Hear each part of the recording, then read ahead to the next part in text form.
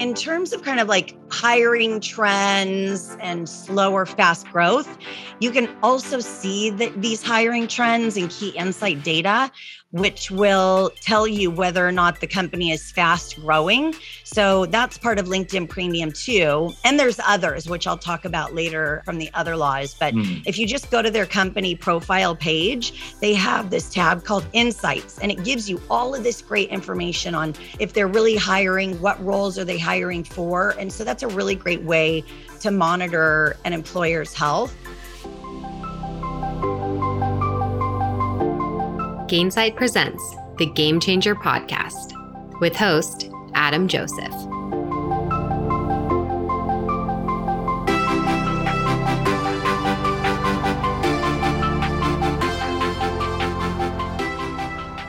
Hello, everyone, and welcome to the next episode of the Gainsight Game Changer podcast series. I'm Adam Joseph, your host and the Regional VP of Customer Success at Gainsight.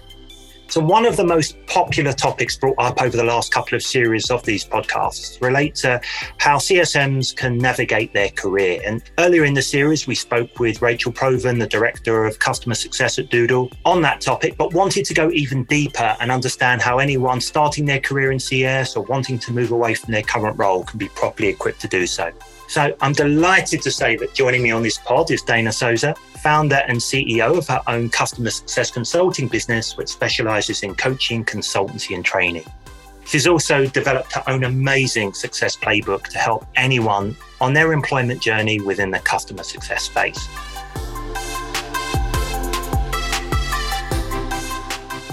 Dana, a very, very warm welcome to you. Thanks, Adam. I'm really excited to be here. I've been listening to your podcast through Pulse Plus's educational platform, and it's just a joy to be a part of it. Thanks. Oh, and it's great having you here. And I was really fascinated, actually, as you and I have got to know each other a little bit, and I've been reading your amazing playbook and some of the other assets like your website, and hearing about your backstory in your life. And you describe so eloquently kind of your life in version 1.0 and 2.0. And I can't think of any better place to start the podcast with you telling us in your own words what that was like and a bit about your backstory, and a little bio of you personally and professionally would be great. Okay, great. Yeah. Who doesn't like to talk about themselves? So yeah, I've kind of thought of it as kind of Dana's Life 1.0 and Dana's Life 2.0, which I think you saw on my website. And, when I was a kid, I was really ridiculed mostly through all of high school and junior high. And I even had this Killer Dana Surf Shop sticker that I would put on the back of my car because there was a Killer Dana Surf Shop nearby. I didn't surf or anything like that, but because I lived in California, it was kind of my way to bluff myself and feel the confidence that I needed to make people think I was kind of part of the cool kids group.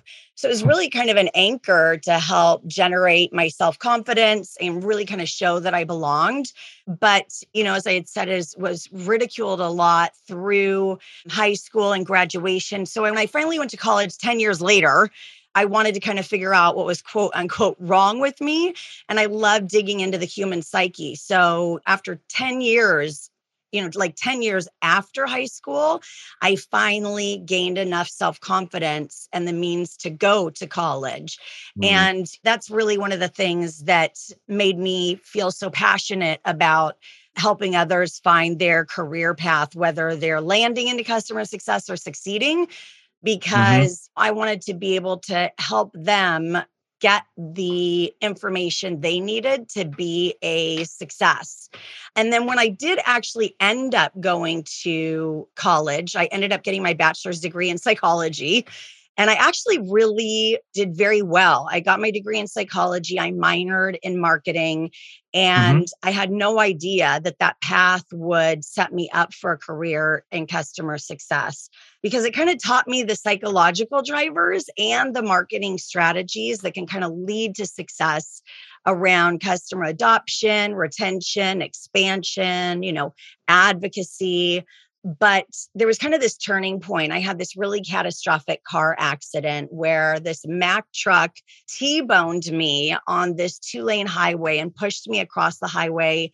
I suffered from PTSD. I was hospitalized. I was in long-term physical therapy, and my life just kind of blew up. So a friend had said something that I always remember. She said, if my life blew up in smoke and nothing held me back, I'd go. So go teach English abroad just so I can live vicariously through you. So I ended up teaching in Madrid, Spain. And that was when I really realized what really lit me up in life was to make a marked difference in other people's lives. You will see my purpose on my website. Sorry, that's Chloe.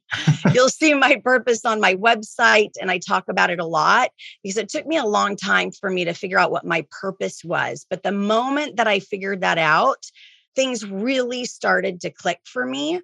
And so that's when, I kind of termed the Dana Life 2.0. All of a sudden, things started to come to me. I had a former customer who reached out to me while I was living in Spain and said, I want you to come back to the States and work for my SaaS platform and be the director of customer success. And I was like, you built a what? What's a SaaS platform? And, what is customer success? And the only thing that I remember from the end of that conversation was that he had said, Dana, it's what you've been doing your entire life. So that was really, kind of my Dana 2.0 start. And then through my career in customer success, I had to claw my way up to the top in customer success. And two of the biggest turning points were working for Omacro, which was the very first company I worked for, because it was a startup company with me, the CEO, and a developer, and that was it. And so I needed to learn everything about how to run a business, how to create customer success programs, how to deliver customer experience. But I didn't even know what I was still even doing.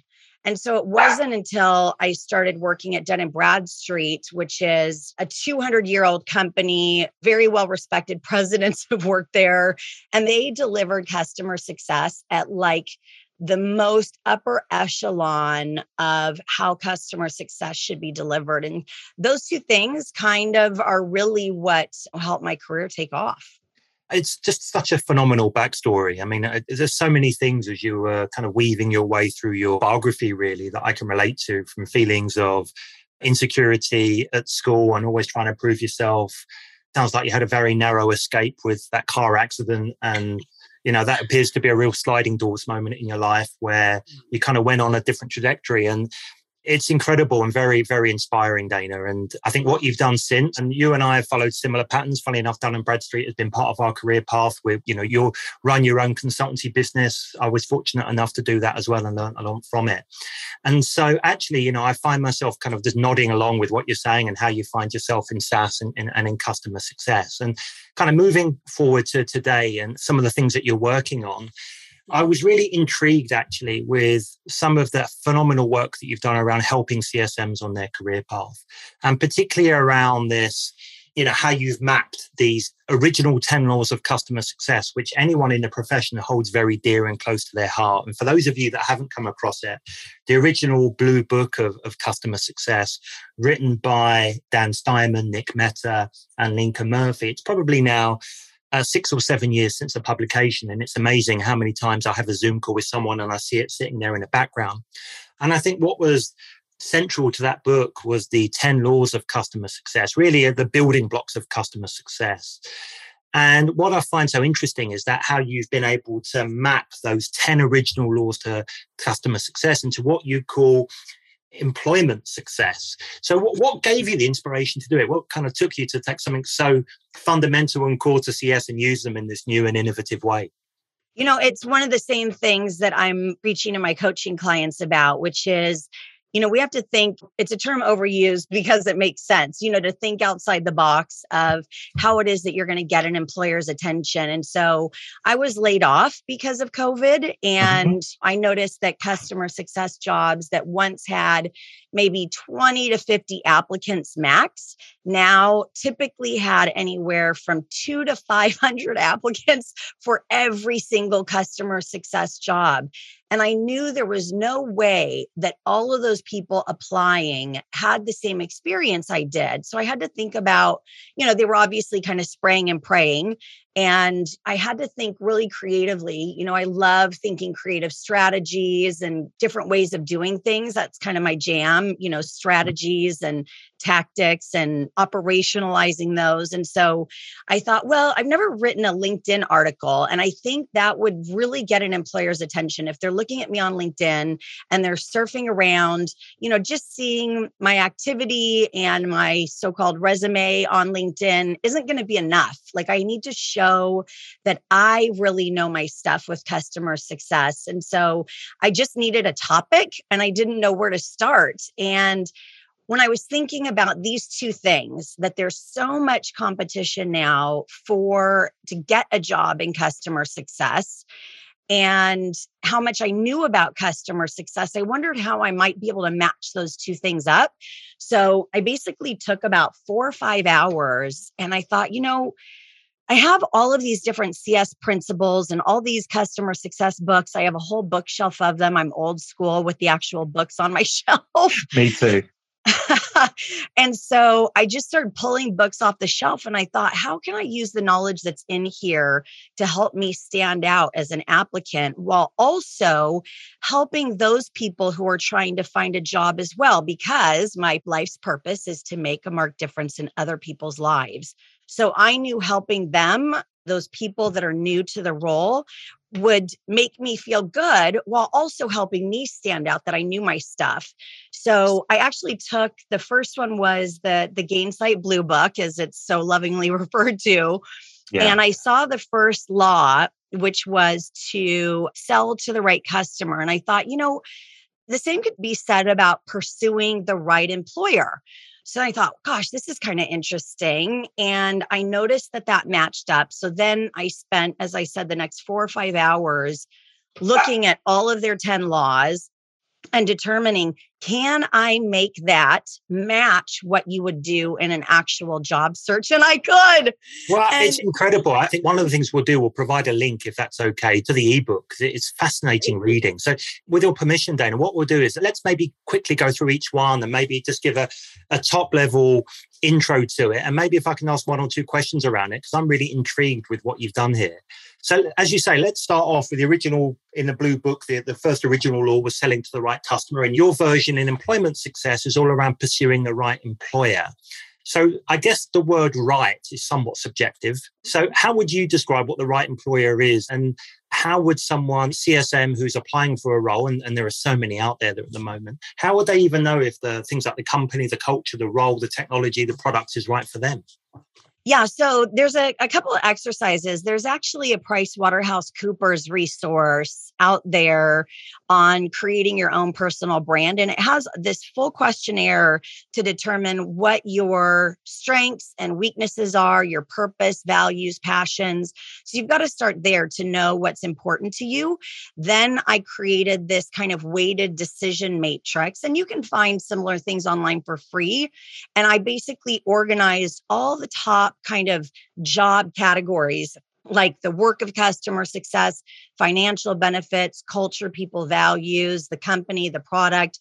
And then I had variables under each of those. So, you highlight the top 4 to 6 of those things that you think are most important to you, and then assign a weight to them. So out of those 6, which ones are the most important?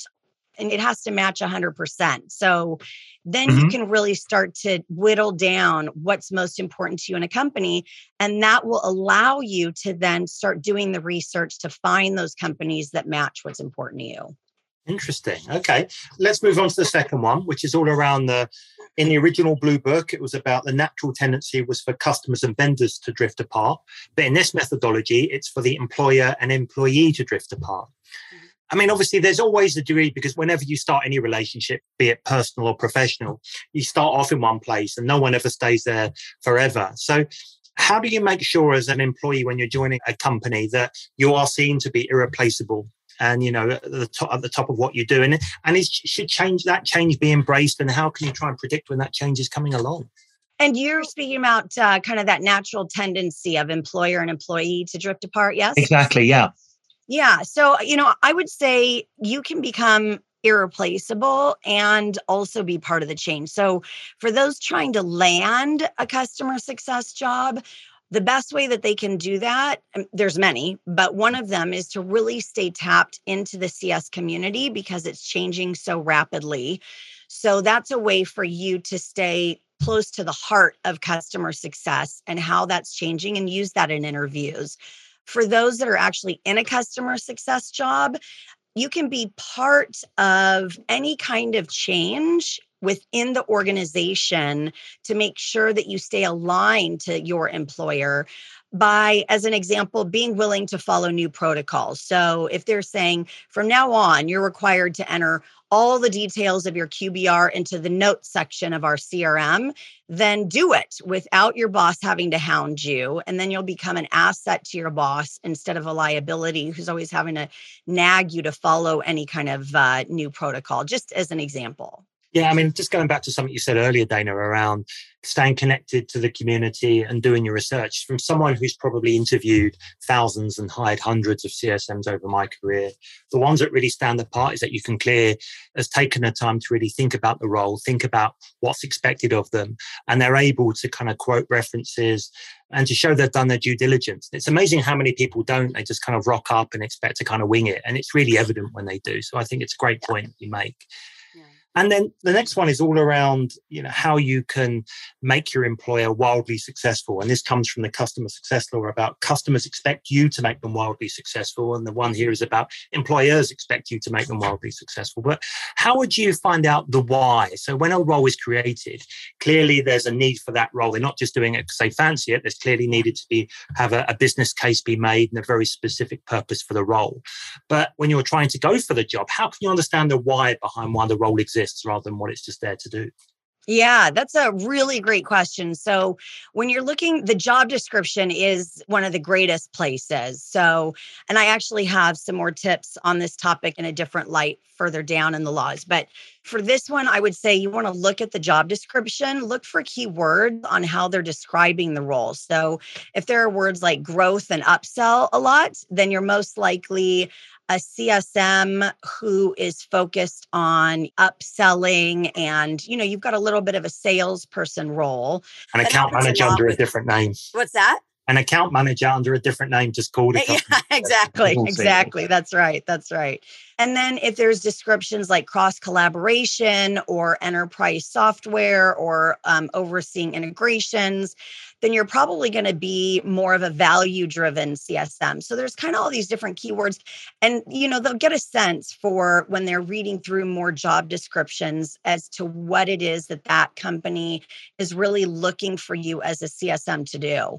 And then if we're talking, about those actually in the job, you can actually look at your comp plan to understand the why behind why your role exists. So if your comp plan is all revenue based with NRR, GRR, ARR, then again, you're probably more of a CSM that's focused on sales, like, account manager wrapped in a CSM title.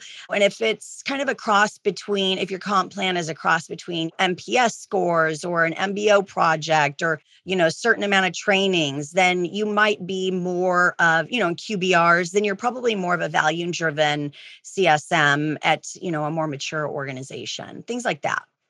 I've always recommended, actually, if a CSM is really trying to empathize with their customer and really understand what it's like to be in their shoes, the tip that you just made about reading a job description, understand what their role is, what success looks like in their role can be huge. And they're typically freely available on their website or go to resources such as LinkedIn or Glassdoor. And it's amazing how much you can learn about why your customer is using your software and what's really going to drive their success and what's going to make them sit up in their chair and take attention of what you're saying. If you can build that around them rather than build it around you, and the job descriptions are such a rich source for that, then don't just let them sit there. Take the time, even if it's just 2 minutes, just go and read a job description. They're like just gold just sitting there for you to use as a CSM. Yeah. And there really is just education. Even if you don't apply, just reading the job descriptions, as you said, is a wealth of information on how customer success can and should be delivered.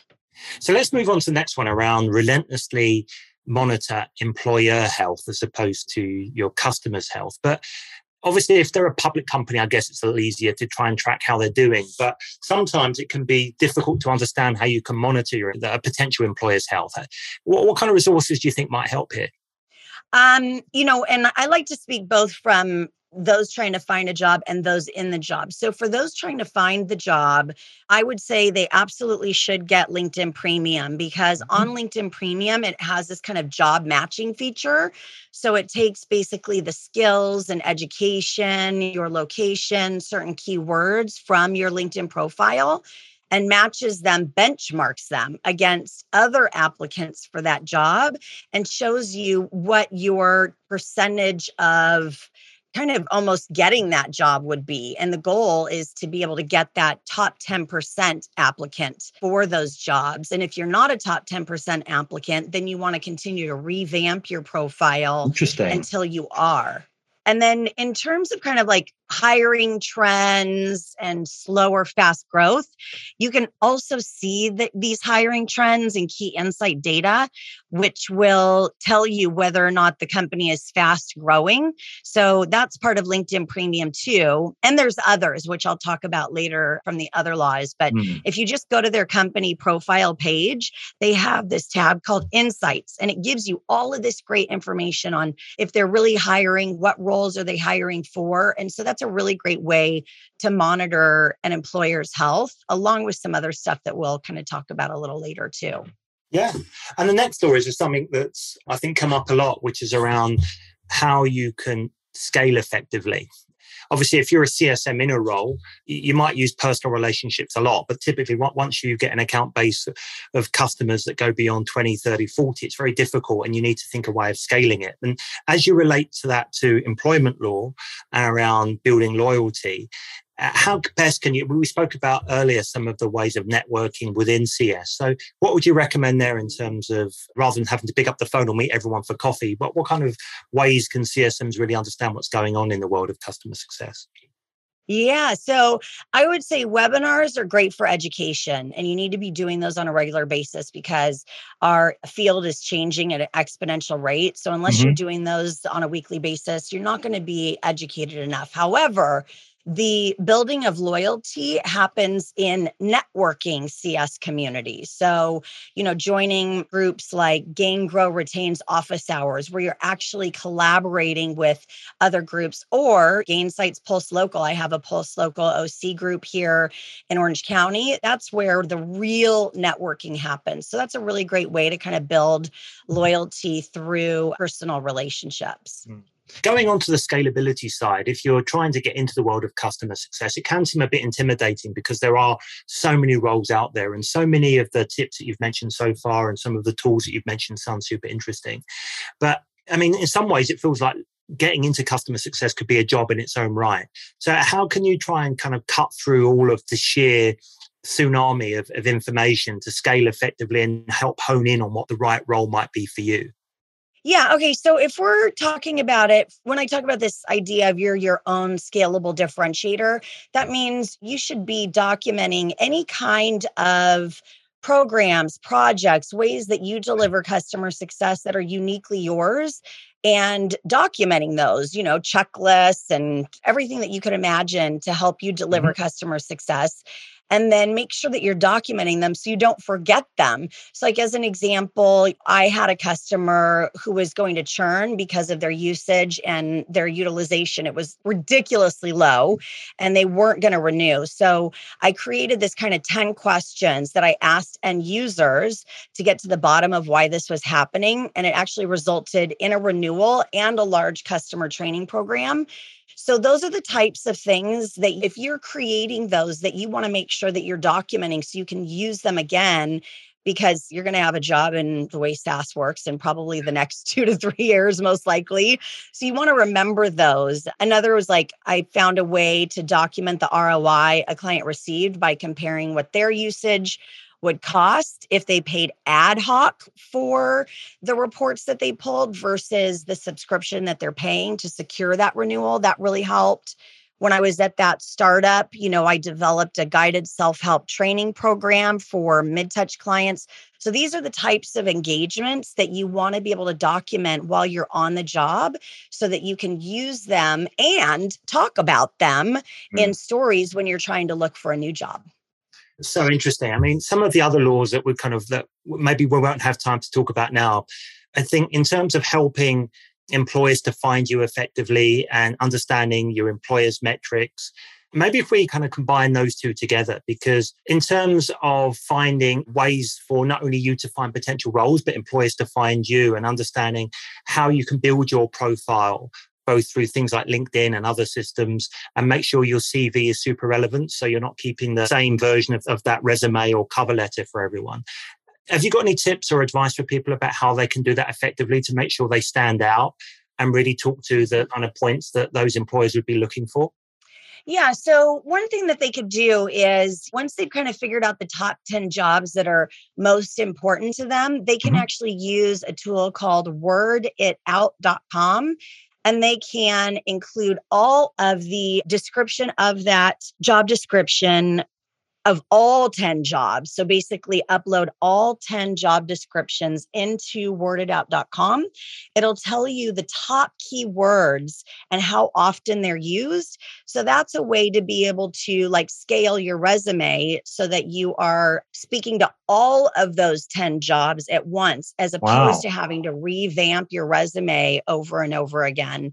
And then I would say, on the employer side, even if we're going to be talking about it from the employer side, there's SourceHub, Textio, Contact Out. These types of tools are automation tools to help it easier to find those potential candidates. And then, there's things like, as I've talked about, kind of that weighted decision matrix to kind of find the barometer of what you consider a healthy employer in your mind, and kind of find those 4 to 6 elements of what's most important to you, give a weight to those, and then always use that to be able to understand whether or not the employer you're working for or the employer that you're thinking about working for is kind of the right fit for you. And you can use Glassdoor, you can use LinkedIn, Jobseer.ai is great. It's a Google extension that people that want to find a job in customer success can use to compare their resume on any job site to see how they stack up to potentially being called by that employer for that job. There's some great resources in there. I hope everyone's kind of taken note. I mean, it's just a goldmine of different resources that you provide. And I want to kind of close this off by probably talking about the law that resonates mostly with me. And in my eyes, actually, it should be customer law number 1, even though in the original Blue Book, it's number 10, which is it's a top-down customer success is a top-down company-wide commitment. And in your version, it's a top-down personal professional commitment, which is super interesting.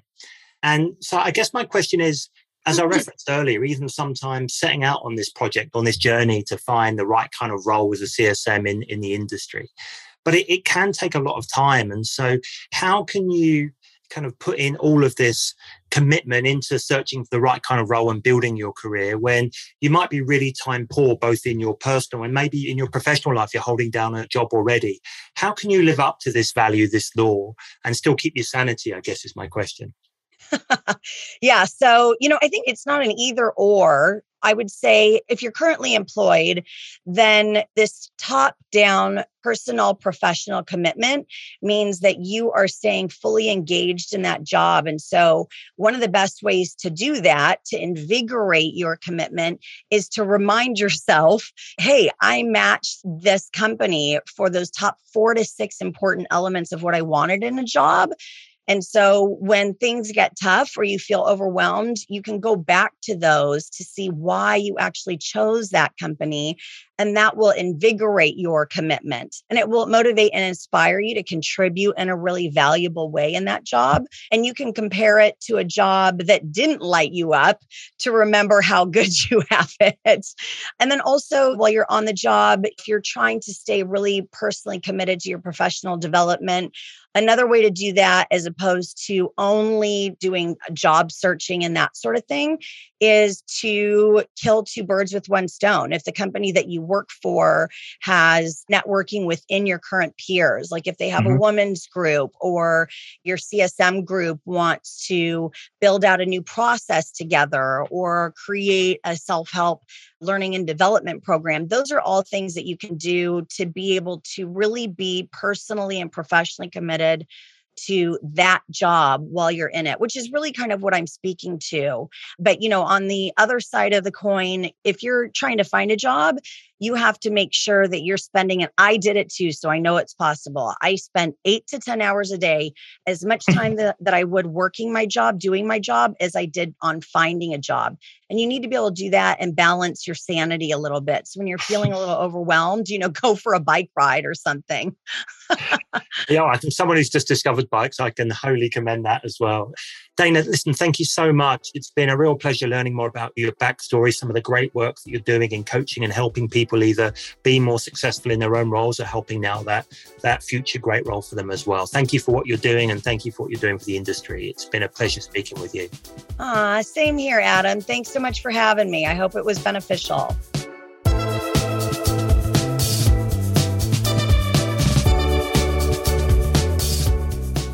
We hope you enjoyed this episode of the Gainsight Game Changer podcast. Please follow, rate, and subscribe wherever you listen to podcasts. For more information about all of our episodes, please visit Gainsight.com.